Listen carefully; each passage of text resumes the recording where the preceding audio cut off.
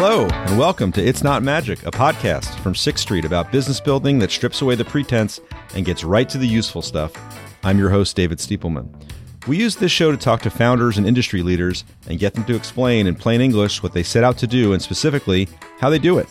In this episode, we're speaking with a founder of a fast-growing, early-stage investment firm with a dual purpose: invest in and build great companies while addressing the dramatic underallocation of venture capital to founders of color. I believe that you need more than financial resources to build successful businesses these days, and that social capital is critically important. That's Sean Mendy of Concrete Rose Capital. Sean has had an unconventional route to leading a successful venture firm. For a decade, he led development at the Boys and Girls Club of the Peninsula, which provides opportunities for underserved youth in East Palo Alto. That's the community you hear a lot less about, existing in the shadow of the Silicon Valley meccas of tech wealth and their world-striding ambitions. In 2018, Sean had seen enough of the continuing cycle of kids and families going through the doors of the Boys and Girls Club to know that he wanted to do something to address the root of the issue. For all the wealth and opportunity that's been created in Silicon Valley, very little of it has gone to communities of color. Here's the insane stat. Less than 2% of all venture funding goes to people of color, and that's today, even after the burst of progress after 2020. We should mention Sean is a close friend of our firm, having known my partner and our CEO, Alan Waxman, for over a decade through their work at the Boys and Girls Club. And 6th Street has been a strategic partner to Concrete Rose since those early days when Sean was an entrepreneur in residence here, building his idea into a business. In this conversation, which took place in early February, we talk about the route Sean and his co-founders took to get from that original idea to what today is one of the fastest growing early stage firms in the Valley, built not just to advance a mission, but to win for the long term with a replicable process and a durable culture. We'll talk about their first unicorn portfolio company, how great businesses are built on doing what you say you'll do, and we'll get into the journey, how it's fun, challenging, rewarding, and a lot of other things, but it's not magic. Let's go.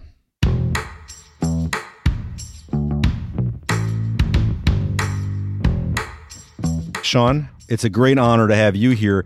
Are you feeling the pressure of being an early guest because it's a great honor? Is this like kind of a capstone to your career? I'm feeling a responsibility, but you put me at ease. Okay, well, I'm glad to do it. Well, let's get right into it. You're nice to be here. You know, we said in the intro how well things are going for Concrete Rose Capital, and we'll talk about your first fundraise, why you exceeded your targets, the portfolio. It's super interesting. It's doing well. How you're well on your way to our first unicorn, our first seed stage investment, Black-led company, $1 billion valuation. It was an exciting week last week to announce that. Very exciting. Isuzu, run by a great team led by Abby Wamimo, and we'll talk about that, actually. I want to talk about that. But before we get there, I want to take you back to the moment where you decided to leave the Boys and Girls Club. You were there running development, Boys and Girls Club of the Peninsula. It was going real well. I mean, you set that organization up with a lot of help and a lot of team members, obviously, to succeed on a go-forward basis. And you love the kids, but you're looking at the kids and you're saying, gee, year after year, generation after generation, we're mitigating or trying to ameliorate the same symptoms, the same problems of the racial wealth gap, of the misallocation of capital or the unfair allocation of capital. And you decide you're going to go start a firm like Concrete Rose that invests in founders of color. And most people say, great, that's awesome. Let us know. And there was one person who said something a little different. I kind of want to start there. Yeah, my decision to leave Boys and Girls Club came as a result of a combination of things. One was, yes, I was noticing every year families were facing more intense versions of the same issues that the previous families that were coming through were facing. And then two, just my experiences as a Black man in America and watching where there was, recorded police shooting after recorded police shooting. And that was just wearing on me. And I was, had to decide, do I want to be doing something more to address this, or do I want to be, what's my reaction going to be to this? And then three, it was, this life-threatening experience I had where, a bone issue went undiagnosed and led to multiple surgeries and a 10-day stay in the ICU, where I came out of that just kind of asking questions about, what's the broader impact that I want to have with my life? How do I want to spend my time? What am I really here to do? And then, our mutual friend, Alan Waxman. Wax was somebody who, first I met him while I was leading, this Boys and Girls Club fundraising campaign. He warned me he was not looking to get involved in anything and didn't have much time, and then ended up spending a ton of time with me and getting very deeply involved. And we started to just have, deeper conversations about world issues and life. And I realized we shared the same values. We cared about the same things. And he became somebody that I just really trusted. And as I was going through this experience of figuring out which problem I wanted to attack and how I wanted to do that, I was just very transparent and honest with him. And so he was the third person I told, outside of, my co-founder, Jason, and the first one who actually knew what he was doing. How did you know that? How did that manifest itself? Like, what you were like, oh, there's actual things that you do here to build an investing business. So I was, just trying to learn about what he did. And then as I was talking about the things I was noticing, he was asking questions that I didn't have answers to that made me then go back and dig into them more. So when I talk about the racial wealth gap, he actually, I knew the racial wealth gap existed. I actually didn't have the full understanding of why it existed until he started really pushing on and asking some questions. That's when I started really digging and do the research and understand how we got to where we are today. And then the way that I knew that I wanted to spend more time with him was just the honesty he had when I told him that I wanted to get into the company building and investing side of things. When his reaction was, this is going to fail. I love the idea, but it's going to fail. I just love the transparency and the candor. And it was a, listeners can't see the air quotes that I'm going to give, but, it was a loving, warning or statement. And he wanted to see it succeed. And so he encouraged me to pause and be thoughtful. Sean, I want to pick that apart a little bit in terms of the people who reacted, very favorably without necessarily knowing what it was. And I wonder if that's a little bit of a creature of Silicon Valley. You grew up in Silicon Valley. And so I've heard you talk about how in the air there was a spirit when you were growing up of entrepreneurship, and we can solve big problems and we can do anything. But there's also, I think, a fair criticism that method of investing and allocating capital has certainly not helped the racial wealth gap and may have exacerbated it. How do you think about that? Yeah. So Silicon Valley struggles with the same issues that plague, the rest of the country, and is certainly not exempt. I was pulled over 34 times as a teenager and young adult. I received 2 tickets ever and didn't deserve one of them. And, usually what would happen is I get pulled over. They'd call my mom and make sure that we own the car, and then they let me go. I go to the example of my experience with police to demonstrate the broader issues that are happening across the country that were happening right here in the backyard of the Googles and the Facebooks of the world. I think because of all the exciting things here that are happening, we've been distracted from the local issues that have exacerbated and really metastasized over the past several decades. Can we take an aspect of that VC culture that you're working in? I mean, you're a VC firm who's allocating capital and trying to do it more intentionally, and you are doing it more intentionally. The cult of the founder, this idea of this typically white guy who is obsessed with their idea, their company, is the famous Zuckerberg story where he shows up to some VC pitch in his pajamas, and that's kind of celebrated as kind of quirky and absent-minded or whatever that is. Is that okay? Is that you as a founder in Silicon Valley? Is that who you're backing in your portfolio? They're from different backgrounds, or is that not a good model? The model you just described is not a good model. It's definitely not us. We're pretty thoughtful and thorough in how we evaluate opportunities. We want things to be as objective as possible. So we've created systems that would prevent us from kind of buying into there's enough hype around this, we're going to pour money into it. Throughout the history of venture, there's been very thoughtful people who have been massively successful over the course of several decades and have avoided some of the pitfalls. I wanted to talk about that, this sort of intentionality into your process. Like, how do you do that? What did you go through to build that process and to enforce that process? Looking at thousands of deals, studying what's done well, and then creating an actual rubric and process through which we evaluate opportunities. That is not the end all be all. So we got a rubric that was led by 2 of my partners that identifies the 12 different areas that we're really digging in on with the company. And I think we have 77 subcategories that we're evaluating. And you don't always have answers on all those things, but it forces us to always ask the same questions, to compare, apples to apples when we're looking at different opportunities. We know, all right, here's where this company is a 10 out of 10.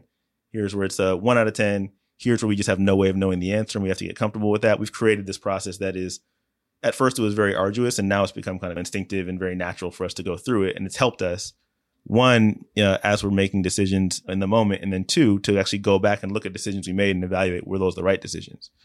Can you give me an example of the founder is just awesome. She's a great presenter. She's clearly very passionate about whatever problem they're solving.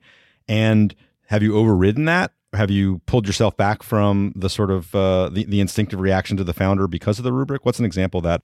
In situations where there's no path to the business model working or the market being big enough, you just can't talk yourself into that. There's founders who we've loved, who we've wanted to work with, who we just haven't had a way to make that work. I think it's actually been more the opposite, where it's founders who you meet for the first time, they don't blow you away.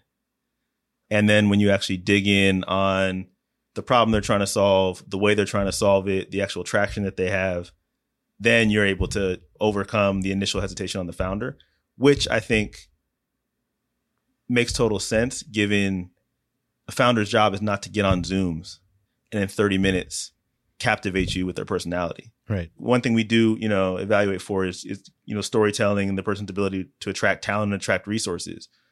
But you're not typically doing that in 30 minutes on a Zoom, right? Whether it's, recruiting a senior executive, you're likely going to get more than one shot to build a relationship with somebody. And ideally, you're not meeting somebody and hiring them after one interview, right? So you're spending time with them, you're working with them, you're getting to know them over time.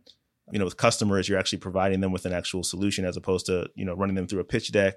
You're meeting a need, you're solving a problem for them. So, and that I think is a key contributor to the, homogenous nature of Silicon Valley. Is, do I immediately like this person? Do we have things in common?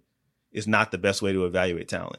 Right. And so our rubric is a really powerful way for us to check ourselves in that way, because there are founders who I get on a call with and I'm immediately all in on. And that's great because I'm going to dig in and I'm probably going to, I'm going to take the time to actually make the decision. There are some founders who I get on with and I don't have this visceral reaction to their personality, but that shouldn't matter as much. I'm evaluating the business, not just their ability to, to dance.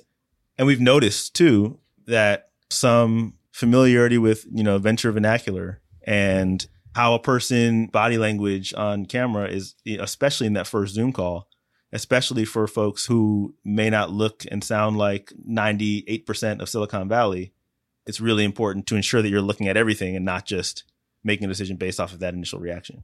Can we talk about sourcing, by which I mean, finding investment opportunities? And, a lot of investment firms talk about their differentiated sourcing. What do you do? And maybe use an example. One example I'd suggest is Isuzu, which is getting a lot of press. It's now a Black-owned unicorn. It's in the Concrete Rose portfolio, at least on paper, and more than just on paper. It looks like it's going to be a huge success story, which is great. How did you find that?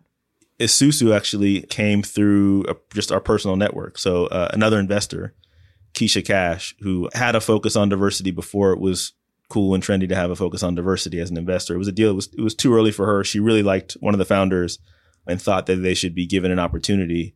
And so she introduced us. We met Abby, one of the co-founders, and it actually wasn't a fit when we first met him. But one thing that we do is we meet CEOs and we'll invest our social capital in them before we actually make a financial capital investment. And, ideally, we're helping them get to the point where they become investable for us. And so that was the case with the Isuzu. We met Abby, and this was one of the founders that you meet him and you are immediately drawn to him. He's got this magnetism about him that's pretty amazing. But the business looked very different than what it is today. He was focused on helping renters build credit scores as opposed to thinking about this massive data play that they're now making around providing landlords and property owners with insight into the financial health of their buildings, right. Which is just a much better customer acquisition strategy. But there was something about him. As we spent more time with him, over many months, 6 months, we got to know him. The business started to look a little bit more attractive. And then when we did make the commitment, we were able to wrap with our entire ecosystem, which, in his words, is a key reason why they were able to get to where they are today. The theme of this podcast is supposed to be how people actually do the thing. I want to unpack one of the things that you just described, which is you had these authentic relationships. And I'm trying to ask the question on behalf of the young professional in our business. Maybe she's a person of color who has never really been in this space before, any investing space. And she's thinking, okay, like I'm supposed to go out there and source. And I just heard Sean say we had authentic relationships. And I feel a little bit embarrassed asking that question, first of all, on someone else's behalf who's hypothetical, but also, how do you develop those authentic relationships? Like, how is it that someone, you're a very nice person. I know you, and I know that people who know you really like talking with you. How do you do that? Maybe that's just, it is what it is, and you were born that way. But I suspect that you're developing that in some way. Be immodest for a second. Man, that is a tough question to answer. I'm genuinely interested in learning from other people, right? So I think going back to the example of how, Alan Waxman became somebody who we really worked, and yourself, we worked really closely with you and Alan and the entire Sixth Street team. I think that initial comment that he made about this is going to fail unless we do this the right way is what he was saying. Yeah. And so I think the first thing is asking a lot of questions, and not asking them because, oh, if I ask questions, people will like me. It's actually asking them because you're interested in what people are talking about. But asking genuine questions, being authentically interested, being humble, but also being confident. I think key to building relationships, doing what you say you're going to do, doing it exceptionally well, exceeding expectations and over delivering, I think is key. It's not being charming and wowing people in the first meeting. It's actually consistently over time delivering and finding ways to add value that lead to authentic relationships. I think that's such a good answer to not just sourcing, but being a business person and a business builder at all, is that people want to spend time with and will commit to people they like and that they trust. And that's not the work of 3 seconds at a cocktail party where you say something clever or whatever. It's being consistent, and it's delivering on things that you say you're going to do. I think that's a great lesson for people. There's a small handful of people who can do that, and I admire them. That's definitely not my style. And you mean sizzle at a cocktail party? Yeah, there's far more people who believe they can do that than actually can. But me having your phone number and you being on my phone I don't consider that an authentic relationship. We have to have done something together. We have to have had some type of real interaction, and we have to spend some time together. I'm intentional about who I spend time with. Actually, let's talk about that, because I think investing businesses, one way to think about them is that they are return on time businesses. Like, you have a limited amount of time. You have to spend your brain power on things that are going to matter, going to move the needle. How do you do that as a group? How do you enforce that, if that's the right word, as a group? Be relentlessly intentional about how you're spending your time. We need to improve. Yeah. We need to be great at it. There are definitely some, those moments where you feel, all right, I need to rework my entire calendar and, think about how I'm actually spending my time. I still feel like that. Looking back, when I reflect and when I actually do like the audit of how I spend my time, I feel good about it. But how often do you do that? I really do it annually, and then I actually set goals for the next year.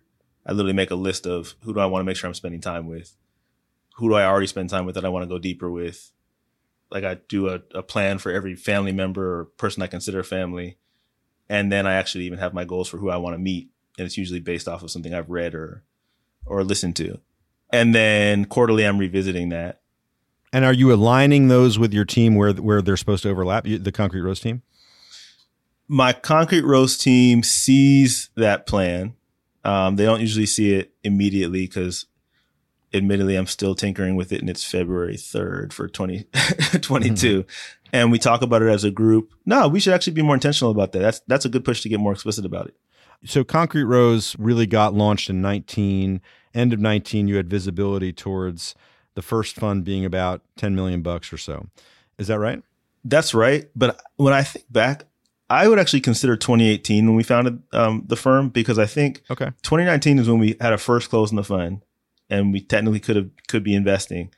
But I think, similar to how we talked about how you build relationships, the Concrete Rose network, which is just such a powerful driver, it's just the engine of what we do, that was being built once we explicitly decided we were going to do this in 2018. Yeah. And most of those folks ended up becoming LPs in the fund, and many of them have ended up sending us deals or supporting our founders. Right. So the business was being built in 20. I think I would consider the founding year 2018. I'm going to officially change that. Okay. That's a light bulb moment for me right now. Sorry to derail the question. Not at all. I'm glad to contribute to light bulb moments. That's a win in my book. The question is, then you roll into 2020, and I'll make two observations about how Concrete Rose conducted itself. One was COVID. Two was the murder of George Floyd. And both of those, and I don't mean to trivialize either of those things, but both of those presented challenges to Concrete Rose. One was gee, what are we doing? Like, we're about to start committing capital. What should we do? And you paused, and maybe you can talk about that. And then the George Floyd murder sparked a lot of interest, I guess, in the quote unquote diversity area of VC and investing generally. And you could have gotten your heads turned by a lot of offers to do something big, different, whatever. And you really conducted yourselves in a very deliberate way there and talked to a bunch of people in your network. And my question isn't so much how did you reach those conclusions, but how do you enforce the discipline to stick with your values and your goals? I mean, it's very early in your life cycle, and I don't think that lots of firms would have conducted themselves the way you guys did. Yeah, so I was very, very thankful that we had launched Concrete Rose prior to 2020 and had identified our key partners prior to that. We had relationships that were 10 years strong in many cases. And we really knew who those people were. The key hack that I had, which was a 10-year hack, was being in Silicon Valley, working on a local problem, providing solutions to Black and brown neighborhoods within this broader Silicon Valley community, and finding the folks who cared about those things. So I was very thankful to not be navigating just meeting a bunch of new people and having had this lack of opportunity now become this abundance of opportunity, and then making some missteps and trusting folks that you wouldn't trust. So it was easy to remain deliberate and thoughtful in terms of taking on new partners and not just chasing shiny things, because we already had something good going. And then I think the other thing too was we had felt a real responsibility to our earliest backers, to our earliest partners, to do what we said we were going to do. And while I think all of them understood that, the environment was changing, the context was changing, and we needed to kind of adjust our strategies, we ended up raising 2.5 times what we had planned on raising. So in terms of COVID, the 60 days of, the March and April were very interesting months where we weren't sure if we were going to write another check in 2020. Again, because we had these authentic relationships, we knew that we could go to our LPs and say, we're actually going to sit out the rest of the year just to see what actually happens. And we thought that if we gave our rationale and reasoning for that our LPs wouldn't mind. And we actually sent a message out saying, hey, we're going to pause. Only got positive feedback, only got encouragement and really notes of appreciation for how, intentional we were being. And then we saw the things that folks feared were going to happen with the economy not really happen in terms of the space that we're operating within. So we then just adjusted how we were thinking about investing. And we realized that there was going to be this short-term window where COVID, well, it's a longer-term window than we had thought, but COVID is not always going to massively impact every aspect of our lives in the way that it is. But it was going to accelerate some things and change some things. And so we started to really think about what is going to change and sustain as a result of COVID. And that's where we want to be investing. So we built investment themes around that thesis. That's helpful. I'd make 2 observations about what you just said. One is the environment did change a lot as a result of George Floyd's being murdered, and the reactive sort of focus on the quote unquote diversity opportunity.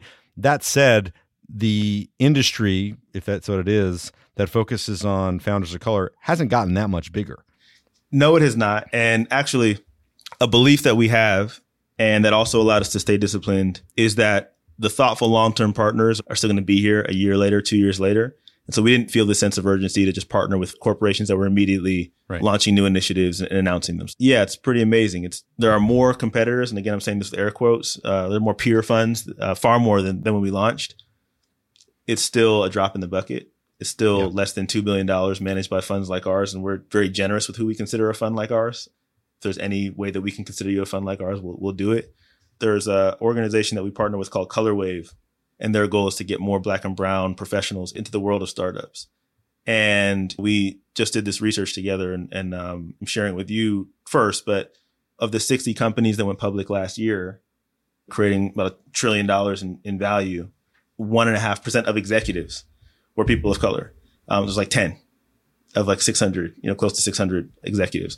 That is indicative of the broader industry. It's consistent with every other area. Like how many dollars are going to Black founders, what the average AUM is of Black fund managers. I mean, it's just the change has not happened. My belief is that there will be initiatives that are effective that pop up, but they have yet to fully take off.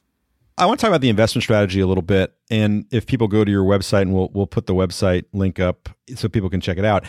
There's kind of like three themes, 3 circles. One is founders of color. 2 is communities or markets that serve communities of color. And then the third one is interesting, which is you don't have to be a founder of color. You don't have to be a business that's necessarily in an underserved community, but you have to care about DEI at your organization. Talk about that. How do you know that? How do you validate that? Why is that an important theme? This was not part of the initial thesis, but then we realized, based off of our competitive advantage, being deeply networked and having access to hard to access opportunities, we needed to be able to find a way to credibly invest in non-underrepresented founders while also staying true to mission. Businesses that are not led by underrepresented founders themselves, leaders who have a demonstrated commitment. That's actually your language. That was one of the first edits you made in a pitch deck that I share with you.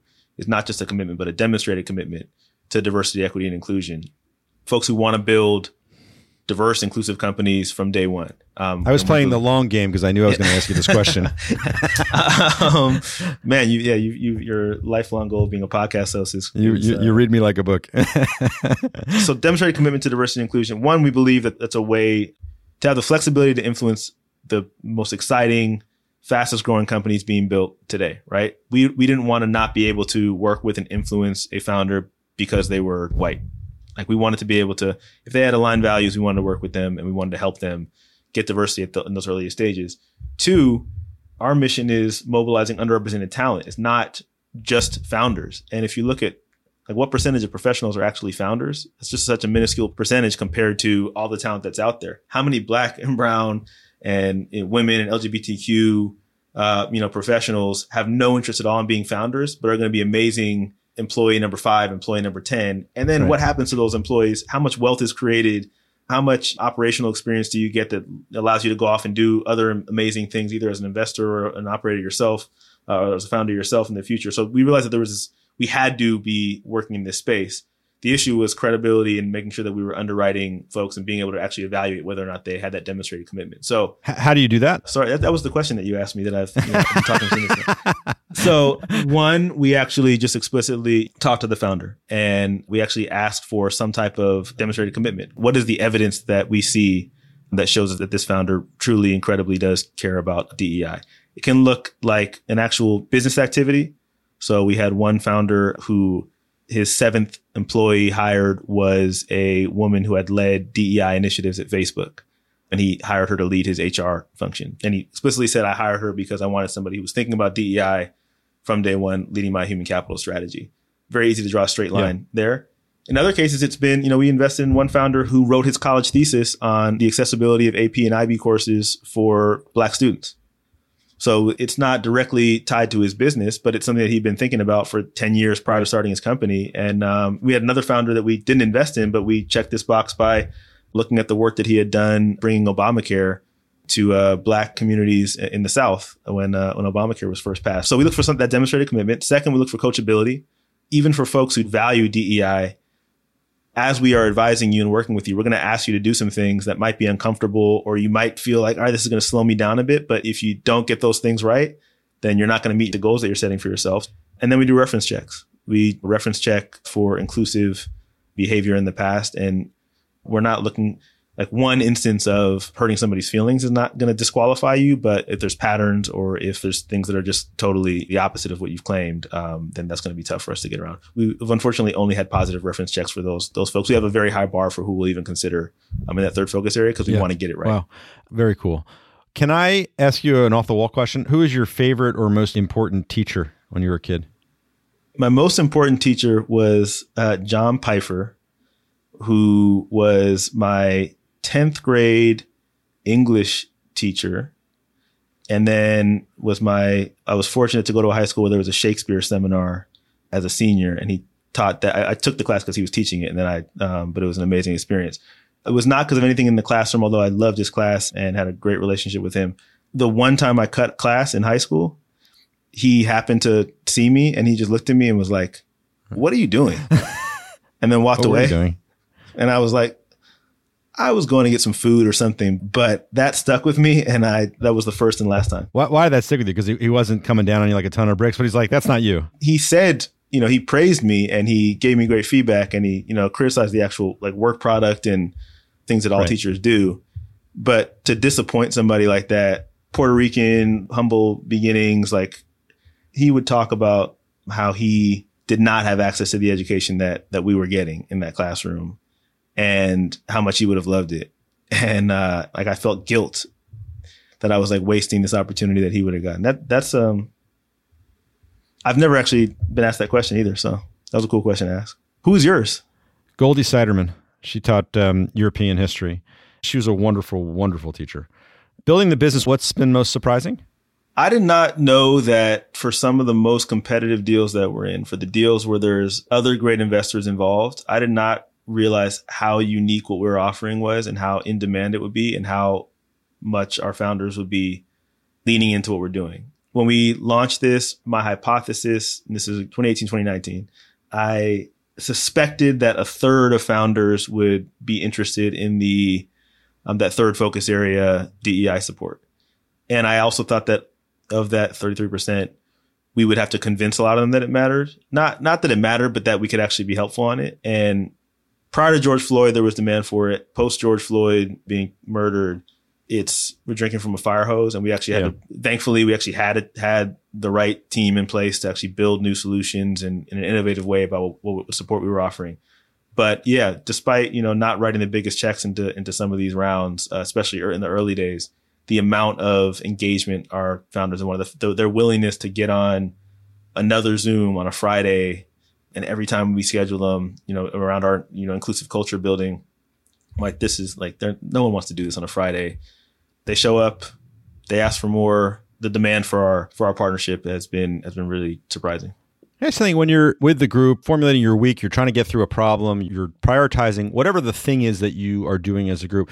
Is there a mental framework from your past that you're constantly accessing? You were a soccer player, you were a Division I soccer player, right?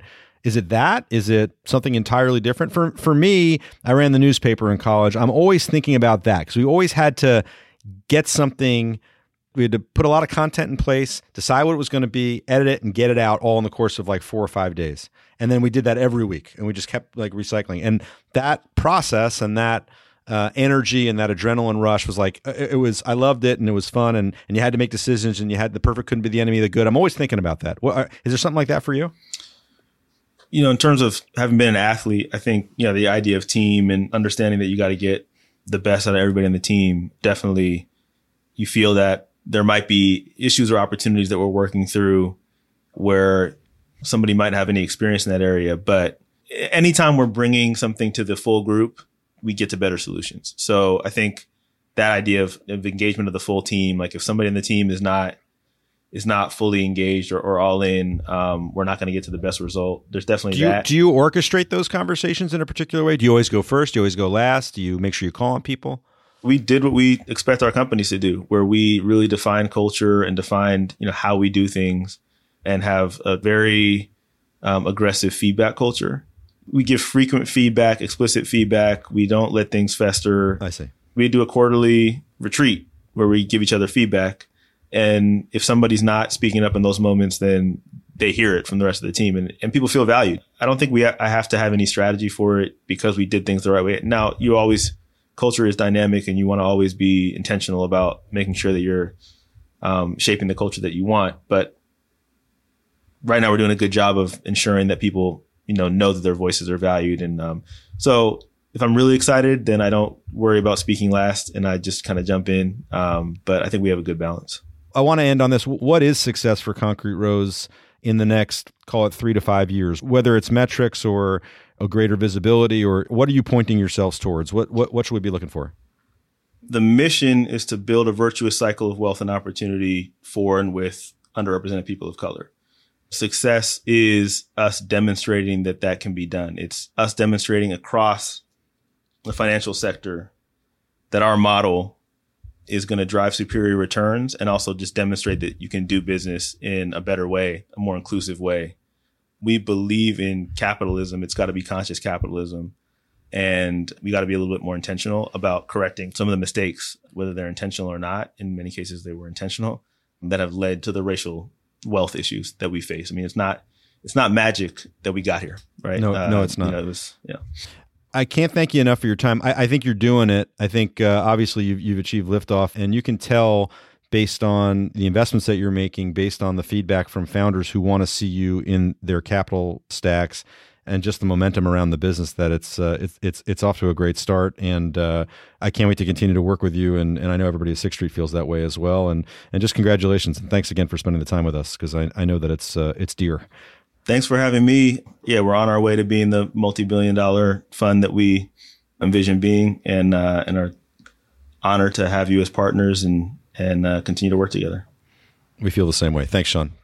Our friend Sean Mendy joined us for an interview on February 3rd, 2022 from Concrete Row's world headquarters in Menlo Park, California. We appreciate him taking the time to share the story, the wins so far, the lessons, and what's in store for Concrete Rows. Here's what I think we learned from him. 1, business building is about relationships, and relationships are about trust and transparency. Do what you say you're going to do and consistently over-deliver. 2, instincts are great, but you have to test them when evaluating talent or an investment thesis. And 3, building a culture of communication is paramount.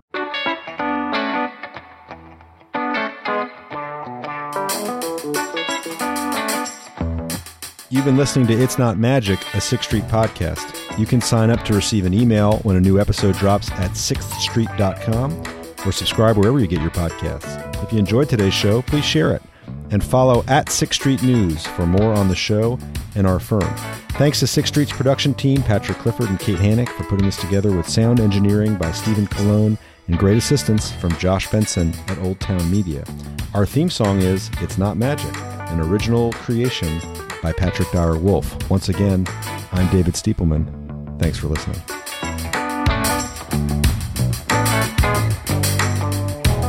The views expressed in this podcast are not necessarily those of Sixth Street, and Sixth Street is not providing any financial, economic, legal, accounting, or tax advice or recommendations in this podcast. In addition, the receipt of or listening to this podcast is not to be taken as constituting the giving of investment advice by Sixth Street. Please see additional disclosures on our website for more details.